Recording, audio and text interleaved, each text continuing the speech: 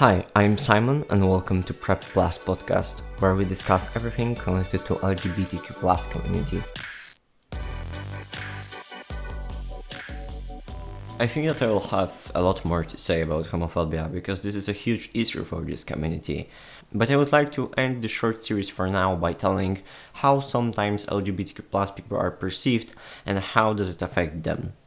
Myths and negative stereotypes lead to low self-esteem of queer people and making them feeling worthless. This leads to isolation and even suicidal thoughts. This is a huge problem especially in schools because 28% of queer people don't graduate and may become victims of poverty. That's because they are often harassed and victimized in school or even beaten.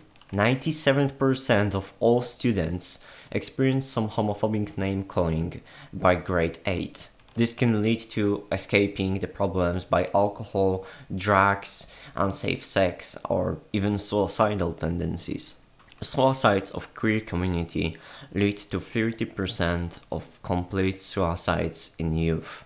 That's a huge problem which we can't deny, and we must work on that to help those people or even save their lives.